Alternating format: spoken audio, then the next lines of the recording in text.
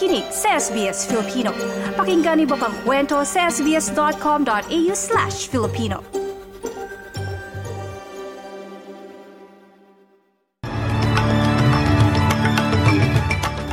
Sa ulo ng mga balita ngayong Martes, ekonomiya ng Australia makakaiwas sa resesyon kung susundin ng tama ang plano ayon sa gobyerno. Bilang ng mga nasawi sa malakas na lindol sa Turkey at Syria sumampa na sa mahigit 37,000. At ilang tauhan ng Philippine Coast Guard pansamantalang nabulag matapos umanong tutukan ng laser light ng Chinese vessel.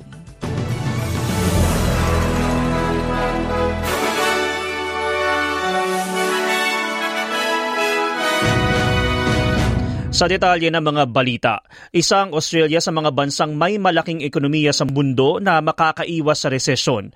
Ito ang pahayag ng federal na gobyerno matapos bastaan nila masunod ng tama ang mga planong pang-ekonomiya. Nakatakdang humarap sa pagdinig bukas ng Senado ang Governor ng Reserve Bank of Australia na si Philip Lowe sa gitna ng mga batikos dahil sa 9 na sunod-sunod na pagtaas ng interest rates. Matatapos na ang termino ni Lowe sa Setyembre pero wala pang katiyakan kung mapapalawig ito. Ayon naman kay Assistant Treasurer Stephen Jones, matindi ang trabahong ginagawa ni Lowe pero ang simpatyaan niya ng gobyerno ay nasa mga naapektuhan ng mga pagtaas ng interest rates. Our strategy is about complementing monetary policy, not aggravating it. The risk of getting it wrong is very high, and the consequences of getting it wrong are very high. We are unequivocally on the side of households and on the side of small businesses who are already doing it tough. Inakusahan naman ng federal na oposisyon ng gobyerno na pinapalalapan ng mga pulisiya nito ang pagtaas ng interest rates. Ayon kay Opposition Senate Leader Simon Birmingham, dapat nabawasan ng gobyerno ang paggastos para mapigilan ng inflation. The pressure of inflation is real and needs to be fixed. The pressures on Australian households are real and need to be minimised. And that can best occur in terms of the Albanese government reining in its spending wherever it can. Sa ibang balita, dapat na mapalawig ang pulisiya ng gobyerno na mabigyan ng pathway sa permanent citizenship ang 19,000 refugee sa mga hindi napabilang sa anunsyo ayon sa mga refugee advocate. Simula kasi susunod na buwan, ang 19,000 refugee na nasa ilalim ng Temporary Protection Visa at Safe Haven Enterprise Visa ay maaari nang mag-apply online sa permanent visa na tinatawag na Resolution of Status Visa. Pero wala namang katiyakan para sa 12,000 individual na dumating sa bansa sakay ng bangka na aplikante din ng permanent visa. Ikinalugod ni Muhammad Al-Kafaji, Chief Executive ng Federation of Ethnic Communities Council of Australia, ang naging desisyon pero marami pa anya ang dapat na gawin. The next step is to make sure that there is a plan for the rest of the people who are seeking asylum, who are in the process of validating the refugee claim. We just want to ensure that the government has a fair process for those people who have been failed by the fast-track process that the previous government put in place. Inilantad naman ng federal na gobyerno na mga pagbabago sa Migration Act ng Australia ay magpupuwersa sa mahigit 160 na katao na mabalik sa immigration detention matapos mabigyan na ng visa noong Disyembre. Sa ilalim ng Section 501 ng Migration Act, may kapangyarihan ng Ministro ng Imigrasyon na kanselahin ang visa ng isang individual na nakulong ng 12 buwan o mahigit pa. Noong Disyembre, nagdesisyon ng High Court pabor sa hindi mapapasailalim sa nasabing Migration Act at hindi otomatikong makakansela ang visa ni Kate Pearson na isang taga New Zealand na kasalukuyang nakakulong ng hanggang 4 na taon na may 10 kaso. Kinumpirma naman sa pagdinig ng Senate estimates ni Sophie Foster, Associate Secretary of Immigration sa Kagawaran ng Home Affairs, na 19 sa 168 na mga katao na nabigyan ng visa matapos ang court ruling ay muling nakansela ang visa sa ilalim ng Section 501.3 ng Migration Act. Sa nasabing pagdinig, tinanong ni Senator Nick McKim si Foster kung may mga makakansela pang visa. 144 people were issued with visas, didn't have their visas cancelled. Will all of those people have their visas cancelled once this act becomes law? Yes, Senator. Yeah. And that'll happen automatically? Yes, Senator. Yeah. So they'll be back in held detention again. That's correct, Senator. Dumating na sa Australia ang punong ministro ng Vanuatu na si Alatoy Ismael Calsacao para sa 3 araw na bisita nito. Ito ang unang pagkakataon simula noong 2018 na bumisita ang pinakamataas na leader ng Vanuatu sa bansa.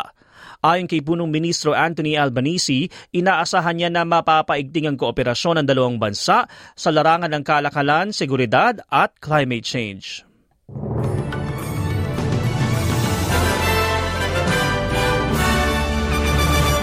Mga balita sa ibayong dagat, pumalo na sa mahigit 37,000 ang nasawi sa malakas na lindol na yumanig sa Turkiye at Syria at tila lalo pa itong tataas. Itunuturing na itong ika-6 sa pinakamalalang sakuna ng siglo. 31,000 sa bilang ay mula sa Turkiye kung saan mahigit 1 milyon ang naninirahan sa mga pansamantalang shelter. Ikinuwento ng isa sa mga residente ng Adiyaman na si Serdar Inan ang pinagdadaanan sa kasalukuyan. Bu bir hafta çok kötü geçti, çok vahim geçti. Yani perişan olduk. This 1 week has been bad, really bad. We are devastated. We didn't receive aid or anything for the first 3 days. This was really painful. Humanitarian aid and equipment began to arrive on the evening of the 3rd day, and it was already too late. Inamin naman ng United Nations ang mga pagkaantala ng tulong sa mga naapektuhan ng lindol sa Syria. Sa pagbisita ni Martin Griffiths, UN Emergency Relief Coordinator sa border ng Turkiye at Syria, aminado ito na nagkaroon ng mga pagkakamali.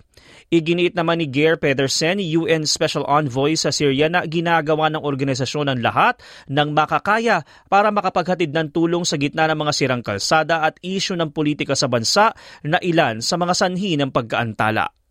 I can assure you that the UN humanitarian family will do whatever they can to reach out to everyone that needs support.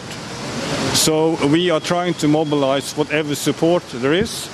We are reaching out, of course, to bilateral countries. We are mobilizing funding, and we are trying to tell everyone, put politics aside.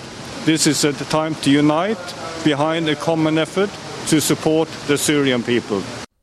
Inakusahan ng China ang Estados Unidos ng ilegal na pagpapalipad ng mga high-altitude balloon sa himpapawid nito 10 beses na simula pa ng taon. Inilahad ng tagapagsalita ng Foreign Ministry ng China ang akusasyon matapos na i-anunsyo ng US na pinatumba nila ang ika-4 sa serye ng mga unidentified flying objects sa kanilang airspace. Ang isa sa mga lumipad ay pinaghihinala ang Chinese surveillance balloon na pinabagsak noong nakaraang linggo kung saan sinabi ni US Senate Leader Chuck Schumer na napahiya mga Chinese sa insidente.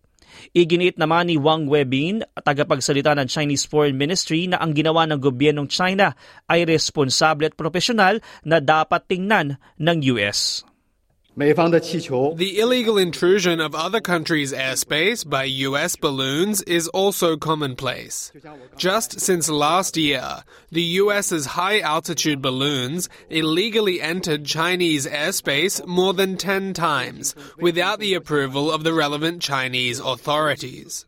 The first thing the US side should do is start with a clean slate, undergo some self-reflection instead of smearing and accusing China. Sinabi naman ng tagapagsalita ng US National Security na si John Kirby na matagal nang gawain ito ng China na mag-espiya umano sa ibang bansa sa pamamagitan ng aircraft. We were able to determine that China has a high-altitude balloon program for intelligence collection that's connected to the People's Liberation Army. It was operating during the previous administration, but they did not detect it. We detected it. We tracked it. And we have been carefully studying it to learn as much as we can. Balita naman sa Pilipinas, nakaranas ng pansamantalang pagkabulag ang ilang crew ng Philippine Coast Guard matapos tumututukan umano ang mga ito ng military-grade laser light ng China Coast Guard habang nagpapatrolya sa West Philippine Sea.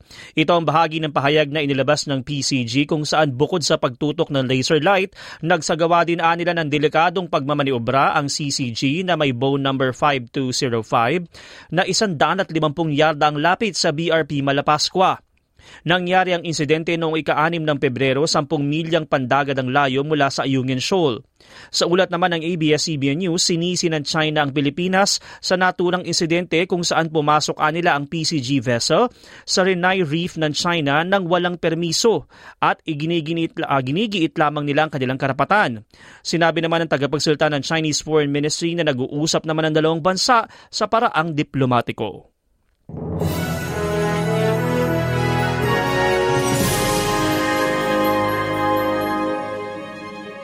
Sa palitan ng salapi, ayon sa Reserve Bank of Australia, ang isang Australian dollar ay katumbas ng 69 US cents. Mula naman sa Bangko Sentral ng Pilipinas, ang isang US dollar ay maipapalit sa 54.54 pesos. Habang isang Australian dollar, katumbas naman ng 37.71 pesos. Bago tayo tumungo sa lagay ng panahon, naka-alerto ang estado ng Queensland bunsod ng bushfire sa kanlurang bahagi ng Brisbane. Nakataas na ang utos ng paglikas ng mga residente ng Miles na may banta ng mabilis na pagkalat ng apoy dahil na din sa mainit na panahon. May 2 ding babala ng sunog sa Western Downs kung saan pinaniniwalaan na ilang gusali ang nasunog bagaman walang nasaktan ayon sa mga bombero. Sa lagay naman ng panahon, maaraw sa Perth na may temperaturang 27 degrees. Gayon din sa Adelaide 29, maging sa Melbourne at 23. Sa Hobart, bahagyang maulap at 23. Pati na sa Canberra 24. Sa Wollongong naman, may pag-ulan at 22. Gayon din sa Sydney at Newcastle na parehong nasa 25. May pag-ulan naman sa Brisbane at 29, maging sa Cairns at 31. Habang bahagyang maulap sa Darwin at 33 degrees. At yan ang mga balita sa oras na ito. Ako ang inyong lingkod, DJ Correa, para sa SBS Filipino. I-like, i-share, mag-comment, sundan ang SBS Filipino sa Facebook.